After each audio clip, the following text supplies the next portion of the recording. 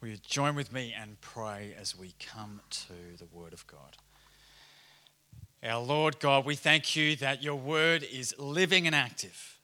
Lord, that it is able to pierce down right into the division of bone and marrow, into the very being of who we are. And we ask that today, through your Word, that you would pierce into our hearts, that you would make us understand the truth of your Word, but see Jesus in the midst of it. We would not see that we need to achieve things to be accepted by you, but Lord, help us to see that you have done all that is required, and that through faith in Jesus Christ and him alone, we might find acceptance through you, our God, and our lives transformed by your power. We ask that today in his name. Amen.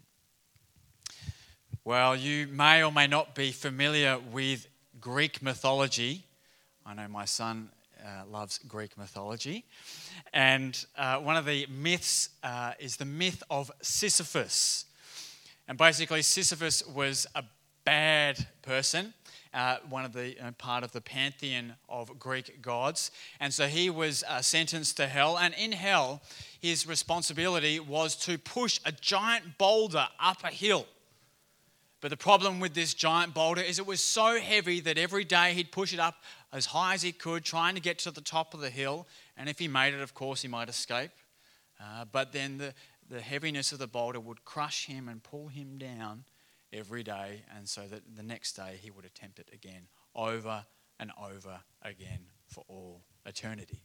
That was the curse and the myth of Sisyphus.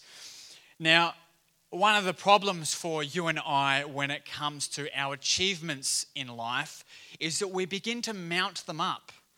You know, that we've been a good person, that we've done certain good things in our lives. Perhaps we've excelled in our career. Perhaps we've excelled in our personal life. We've made a lot of money. Perhaps we've got great investments, although we're worried about those now, perhaps with rising interest rates, whatever they are. And we mount this like a great boulder, these achievements in our life, and we try to push them to the top of the hill, thinking that once we've got enough, we will have finally made it. A bit like Sisyphus, pushing them up the hill. And then many of us find that the weight of our achievements tends to crush us with its expectations. Because the problem with achievement is you have to maintain it. Did you know that often the most successful people, the people who are the highest achievers in the world, are the most self-conscious and anxious often, and protective of their feats? This is why elite sports people often struggle with major depression when they retire, because they don't know what to do themselves, because they don't know who they are anymore. There is a great danger to achievement. And that's what I want to talk to you about today, the danger of achievement, as we look at someone who had achieved great things, Nebuchadnezzar, and how it ended up crushing him with its weight. So there's three aspects to this I want to speak to you about today. The first is the pride that comes with achievement. The second is the pride that comes with religious achievement. We'll have a look at that from a different perspective. And thirdly, the meekness of God that humbles the pride of achievement. So the pride of achievement. What do we see from King Nebuchadnezzar? Well, we actually see in verse 30, this King Nebuchadnezzar, and if you may remember, we're going through the book of Daniel. We're up to chapter 4. We've been looking at King Nebuchadnezzar for a few weeks now because he was the greatest king the world had ever seen at that time. And he kind of reveals that to us a little bit in verse 30. He's speaking to himself, perhaps. He might have some members of his royal court around him. But he's standing on the roof of his royal palace overlooking his kingdom. And this is what he says. Is not this great Babylon, which I have built by my mighty power as a royal residence for the glory of my majesty? So Babylon was the jewel in the crown of this emperor, King Nebuchadnezzar, who ruled over the Babylonian Empire in 600 BC. And he's looking out over everything that he's done, all of his achievements in life, and he is filled with pride. He loves himself. He is filled with pride. Listen to this, the self-credit. I have built. He did it. Listen to the self-exaltation. By my mighty power. Listen to the self-glorification. For the glory of my majesty. The Bible tells us that pride comes before a fall. So we should be waiting with anticipation what is going to happen to King Nebuchadnezzar. Now, this is not just some story, by the way. This is rooted in history. Not just in the biblical record, but in the records from ancient Babylon. It speaks of this same king losing his mind for about 7 years, and some Jewish mystic apparently helped him recover. That's what the Babylonian record holds. So this is a story that is rooted in history. This really happened. But the reason why it happened, we get revealed in our text today. So there is a prideful root which sits underneath this achievement that King Nebuchadnezzar says that he has done himself. That is, he has, with great power, built a kingdom for himself, built a city for himself, but he has not recognized that he is under the authority of God. He has used great power. He has excelled in great power, and yet he has done it without recognizing the authority of God above him. The prideful root underneath it says he looks at all his achievements. Look at this great city. Look at what I've done. Look at the residence for my majesty here. But he doesn't see that everything that he has come from God. And notice that he does it all for who? For himself. He wants everyone to serve him. He wants everything to be for his sake. He does not care about the people. They are supposed to be there for him. Now, this is very interesting because if you've been following through the past few weeks in the book of Daniel, you'll realize that King Nebuchadnezzar was not unaware of God. Though he was, of a different religious species, if you will. He was Babylonian, so he believed in the Babylonian gods, and kind of the chief Babylonian god was Bel, which he named his son after, and also his friend Daniel got renamed after this god Bel. But he had it revealed to him that there was a God above the gods of Babylon, the God of Israel, the God Yahweh. And he realized that this God was the greatest of all gods. So he had an intellectual awareness that there is a God and that God is most powerful. He had an intellectual awareness, yet for some reason he had become a functional atheist. Think about it. King Nebuchadnezzar, just in the previous chapter, had realized that God is the God of Israel, the God of the Jews, is the greatest God. We even see at the beginning of chapter 4, it says, it seems good to me to show the signs and wonders that the Most High God has done for me. So King Nebuchadnezzar knows that there is a higher God in his head, but in his heart and in his life, he's become an atheist. It's all about him. He is a functional atheist in his attitude. What is a functional atheist, you might ask me? This is my definition. A functional atheist accredits their own achievements or failures to achieve those achievements entirely to themselves. Let me say that again. A functional atheist accredits their own achievements or failures entirely to themselves. It's got nothing to do with God, and it's all about me. It's funny, I actually, as I was praying this morning, I had to repent to God for my own functional atheism, because I had taken credit for something that I knew that God had done for me earlier in the week, and I was telling people how good I was. Isn't it interesting how easily it can slip into our hearts? Functional atheism. This is a dangerous thing because you can have an awareness that God is God in your head, but how you live your life shows the attitude of your heart. Interestingly, God has a much better plan for human leaders and their achievements. You see, achievement without God, as we see with the life of Nebuchadnezzar fills us with pride and self-exaltation. And actually the natural result of Nebuchadnezzar's attitude because of his achievements would lead him to become beastly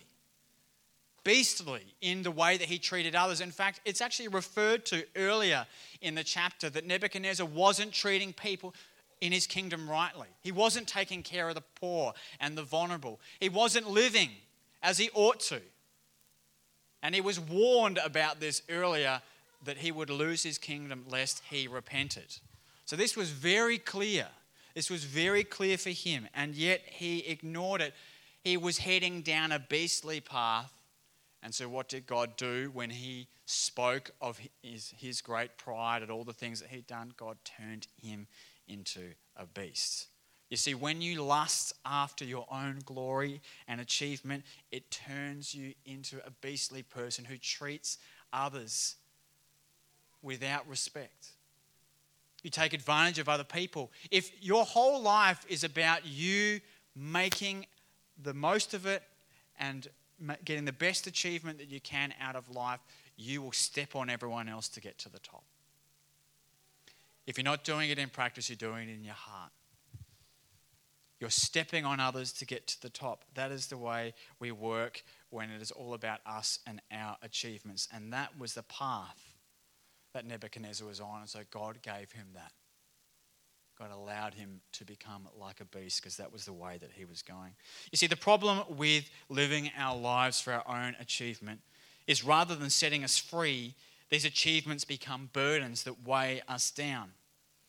You know, the more successful you are, the more the fear of failure will cripple you.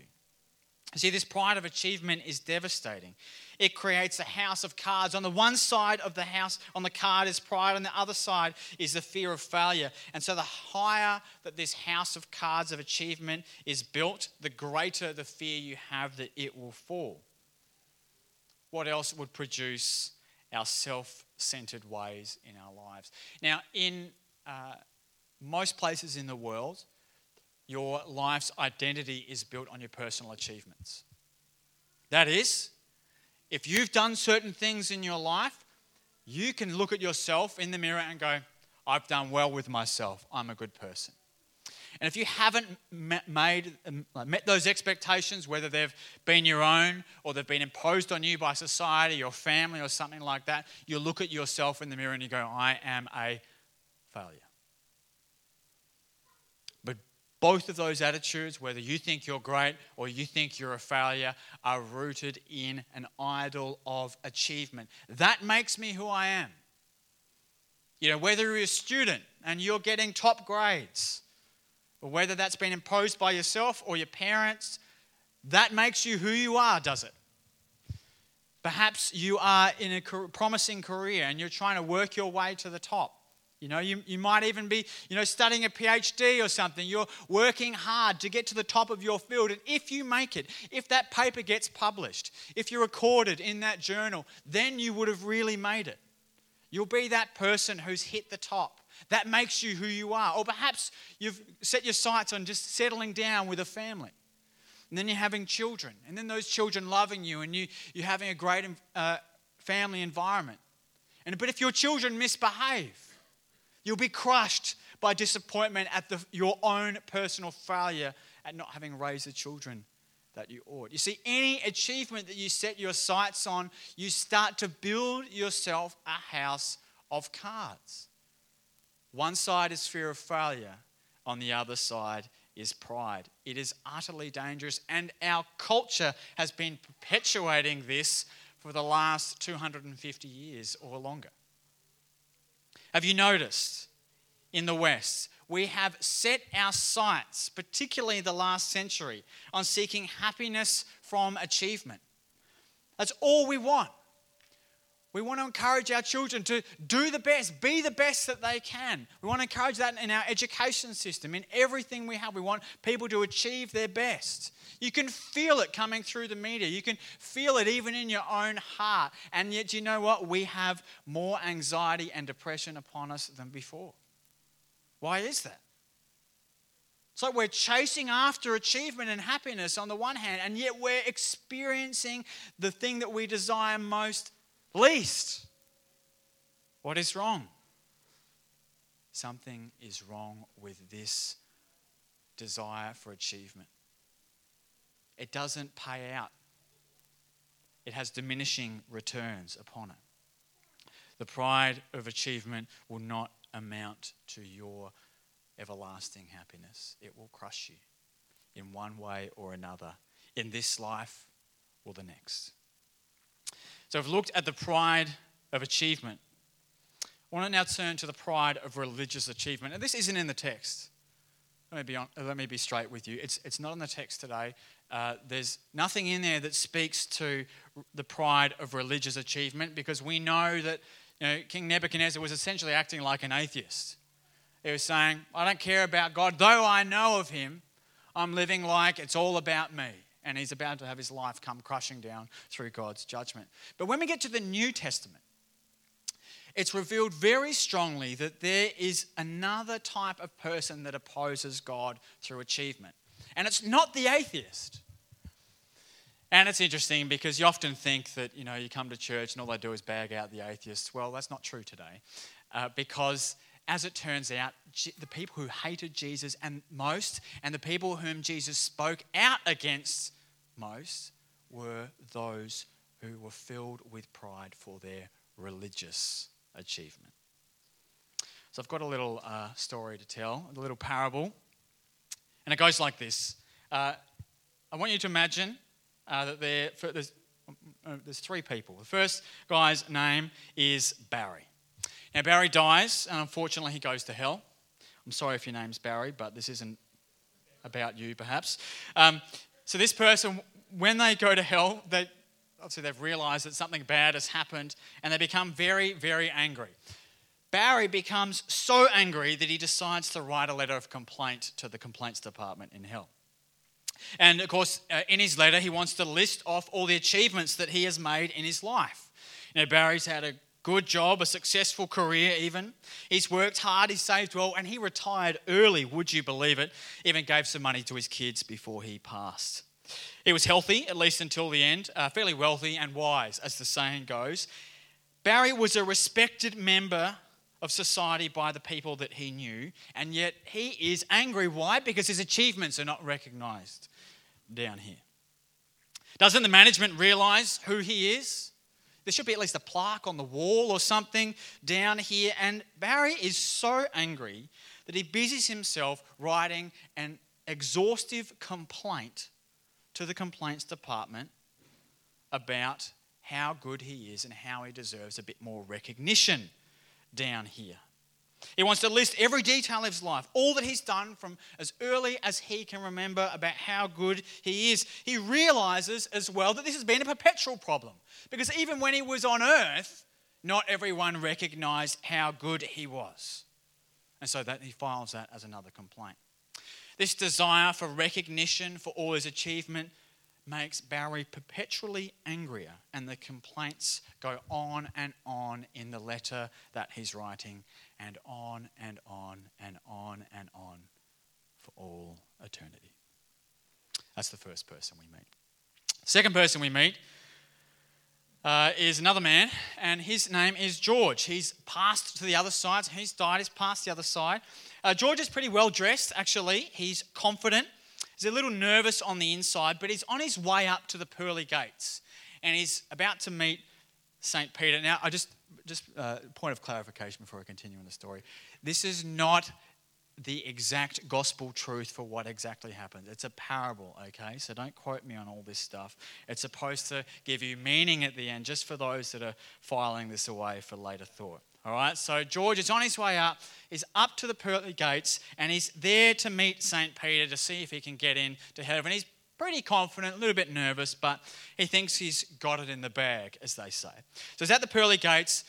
St. Peter's there. He's sort of explaining to him, I should be, and he's actually written it all out in these documents, all his personal achievements. And actually, it turns out that George was friends with Barry. They worked together and had very similar lives.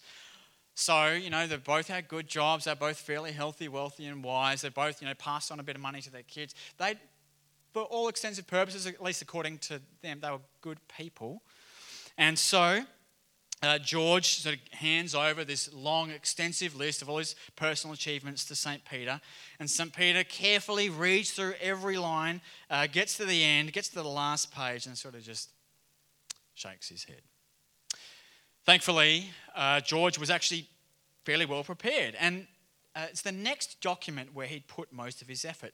You see, the second set of papers that George had is a fair bit longer than the first.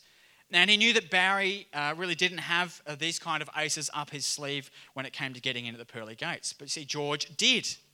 You see, he had a list of his religious achievements stored up.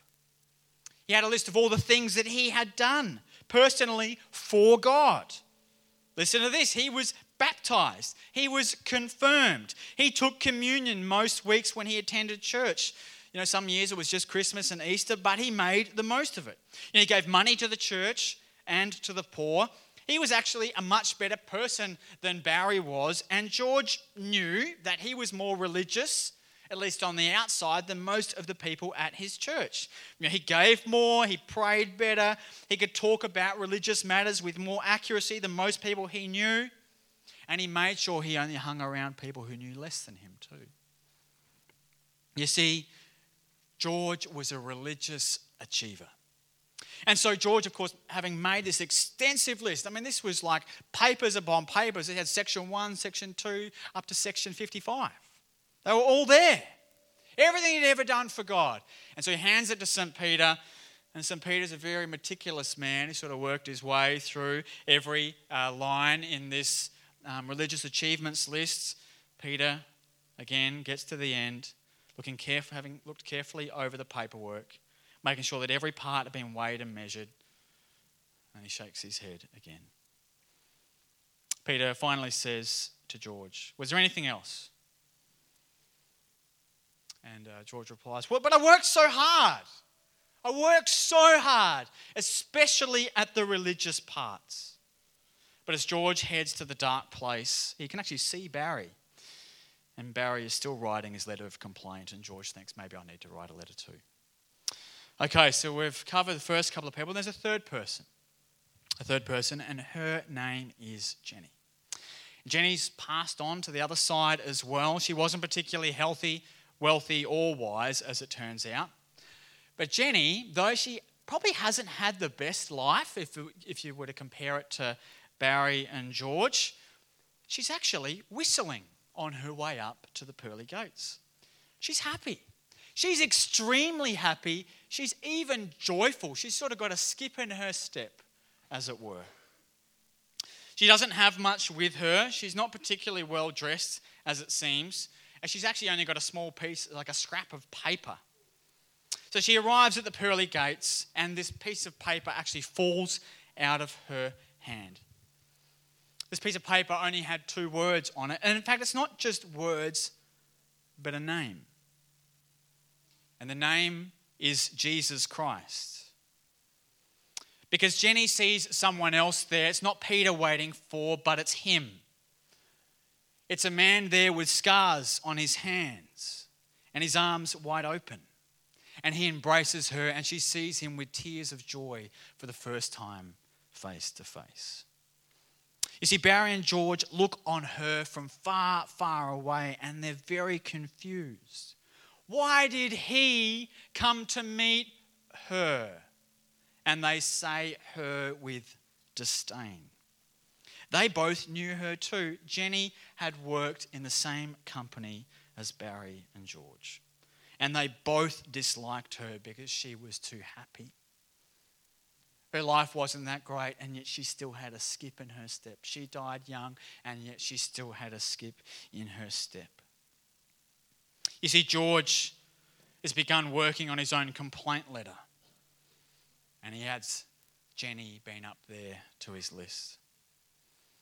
Now, my question for you this morning is, if there's only one name that you need to be up there, why do you spend your life trying to make a big list of achievements that won't get you anywhere.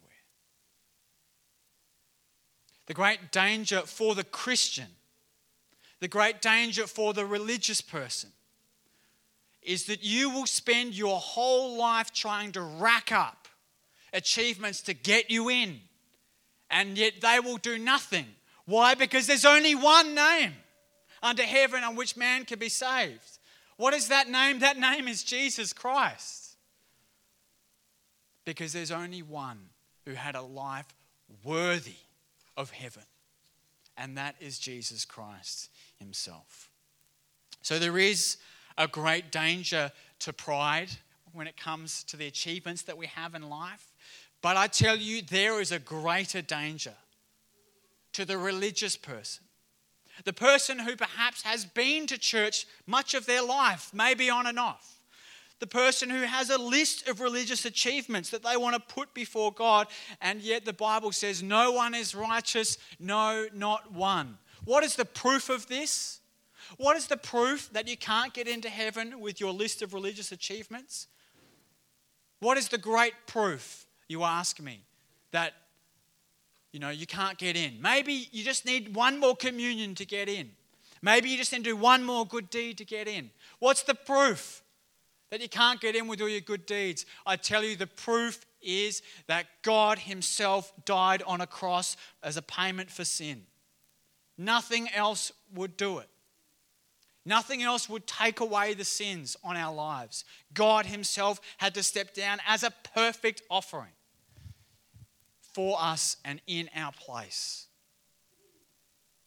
No one else had followed God's law perfectly. How did Jesus summarize the law?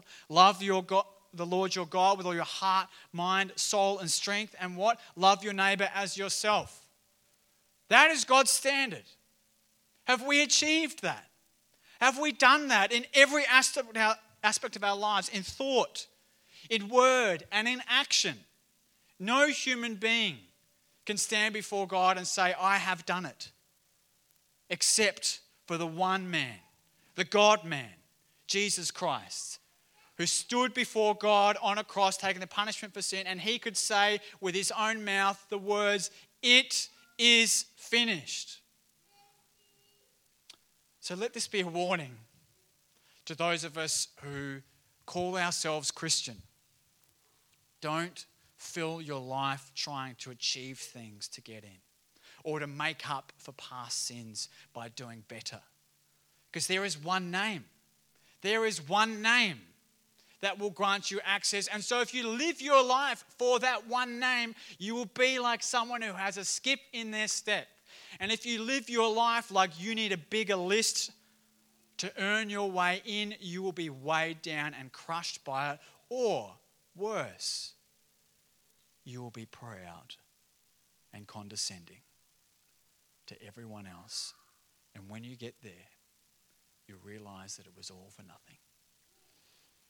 So let me tell you this. We have looked at the pride of achievement. We've looked at the pride of religious achievement. But thirdly and finally, I want to tell you about the meekness of God that humbles the pride of achievement.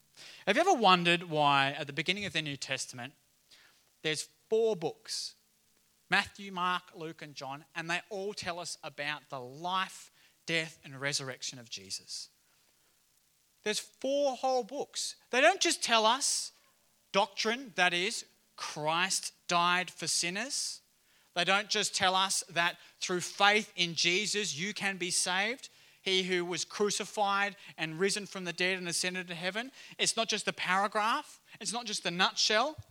There's 4 books that pretty much tell the same thing from different perspectives. Why is there so much there? Because God wants to win our hearts with the person and the work of Jesus Christ, because he is a real person. He's not just a doctrine, an abstract idea. That's why the Bible and the person of Jesus Christ is revealed to us in stories rooted in history, in doctrine rooted in actual truth, in the gospel rooted in a person, Jesus Christ. He wants to woo our hearts with his person, not motivate you with a stick. All that I've told you so far is truth-telling. let me be straight with you again. It's truth-telling. All of this will happen. It says it at the beginning of our scripture today. All this, verse 28, all this came upon King Nebuchadnezzar. Everything in the Bible is true. Everything that it says will happen. All the things that it foretold that would happen in the life of Jesus or everything since then has happened. Nothing in there that has been foretold will not happen. The Bible is authoritative and true. Look it up. But the way that God wants to woo our hearts, to move us out of our dangerous achievements, is through his own person, that we would actually fall in love with him. And the way that he does that is through a very unusual means, the meekness of Jesus. See, unlike King Nebuchadnezzar, Jesus set himself under the authority of God the Father.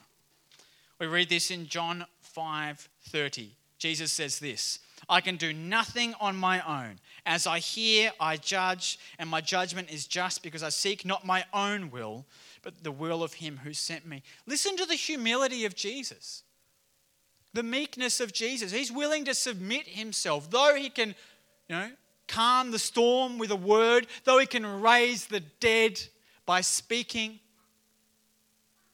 though he spoke the world into existence by his very mouth, is willing to submit himself to God the Father. He is utterly different to King Nebuchadnezzar. His meekness is beyond comparison.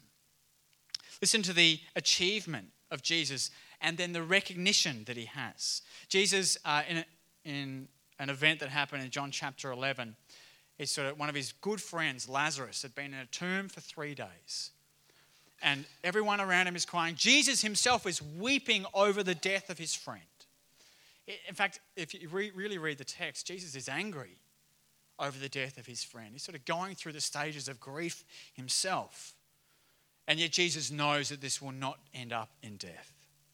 And so we catch it in verse 41, what happens when Jesus is about to raise this man from the dead. It says, verse 41, "So they took away the stone.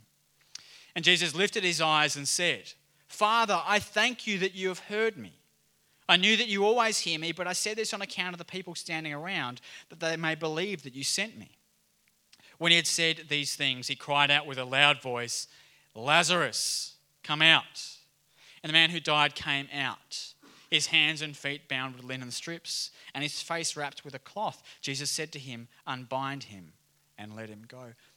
Do you notice that before Jesus does something unparalleled in human history, calling someone 3 days dead out of the grave to get up out of the grave and to live, he gives glory to God the Father? Notice the meekness of Jesus. Thirdly, Jesus, though he could have demanded the service and the servanthood of all of humanity before him, Jesus sat down on the night before he was crucified and washed the feet of his disciples, taking the form of a servant. He washed their feet, taking the form of the lowest servant in the first century household, washing the dirt and the grime and whatever else off the feet of his disciples. And he says, "I've given you an example." He says, "For the Son of Man did not come to be served, but to serve and to give his life as a ransom for many." The highest person became the lowest servant to demonstrate his great meekness towards us. This meekness of Jesus can crush our idols of achievement. Did you know that if you are living your life for your own achievements, that is what you worship? That is what you worship. Whatever it is that you're living your life for, that is what you worship. In the movie Rocky, Adrian is speaking to Rocky and saying, why are you so intent on having this boxing match? And Rocky says, "I need to finish the fight in order that people won't think that I'm a bum." I need to go the distance so that I'll know that I'm not a bum.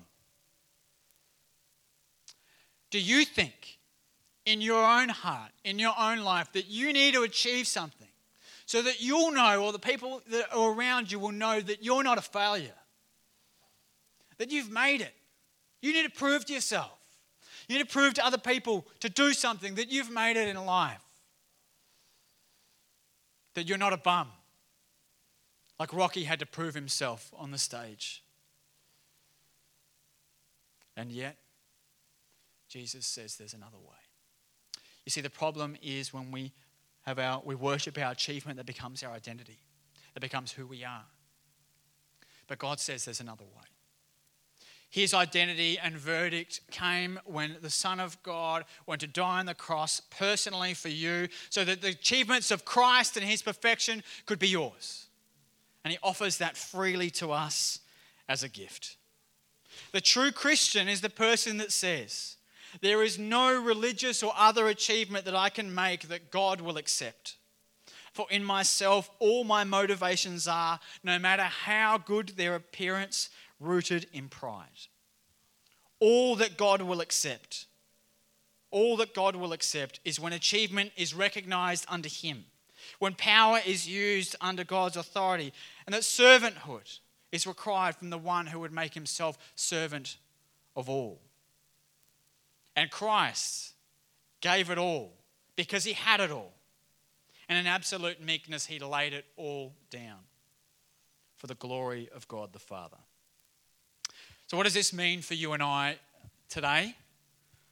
What does this mean for us personally? It means that Jesus calls us to surrender all of our achievements and our ambitions and lay them at the foot of the cross.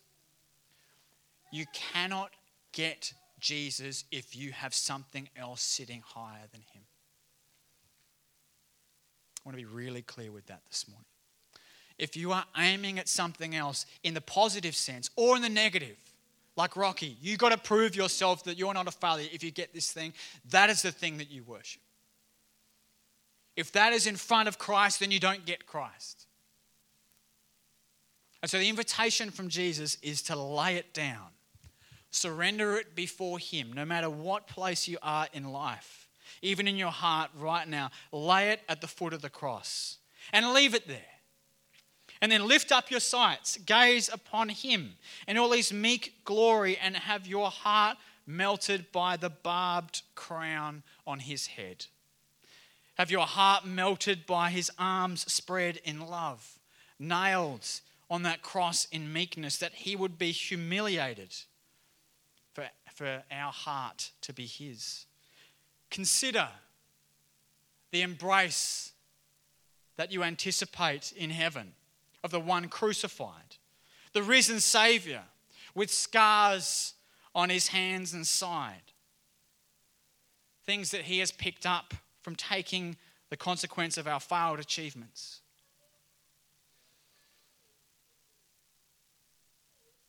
Lay it all down. Lay it all down before him. Lay it all down, the years of seeking achievement, all the failures that you might have, and remember the words of him on the cross who said, "It is finished." Hear his voice, and I'll finish with this. Matthew 11:28. Come to me, all who labour and are heavy laden, and I will give you rest. Take my yoke upon you and learn from me, for I'm gentle and lowly in heart, and you'll find rest for your souls. For my yoke is easy and my burden is light. Let me pray. Our Lord Jesus, we thank you that you willingly put yourself in our place for people who are filled with pride and fear. People like me. People like those listening to these words. Lord, you did it for us. And I ask that the truth of this would now take impact and root in our hearts, that we would not leave it as an idea to pass away, but that it would take root in our lives, and that we would see that you are the God who is willing to do all that for us. So our right response is to render ourselves to you. We pray these things now in Jesus' name. Amen.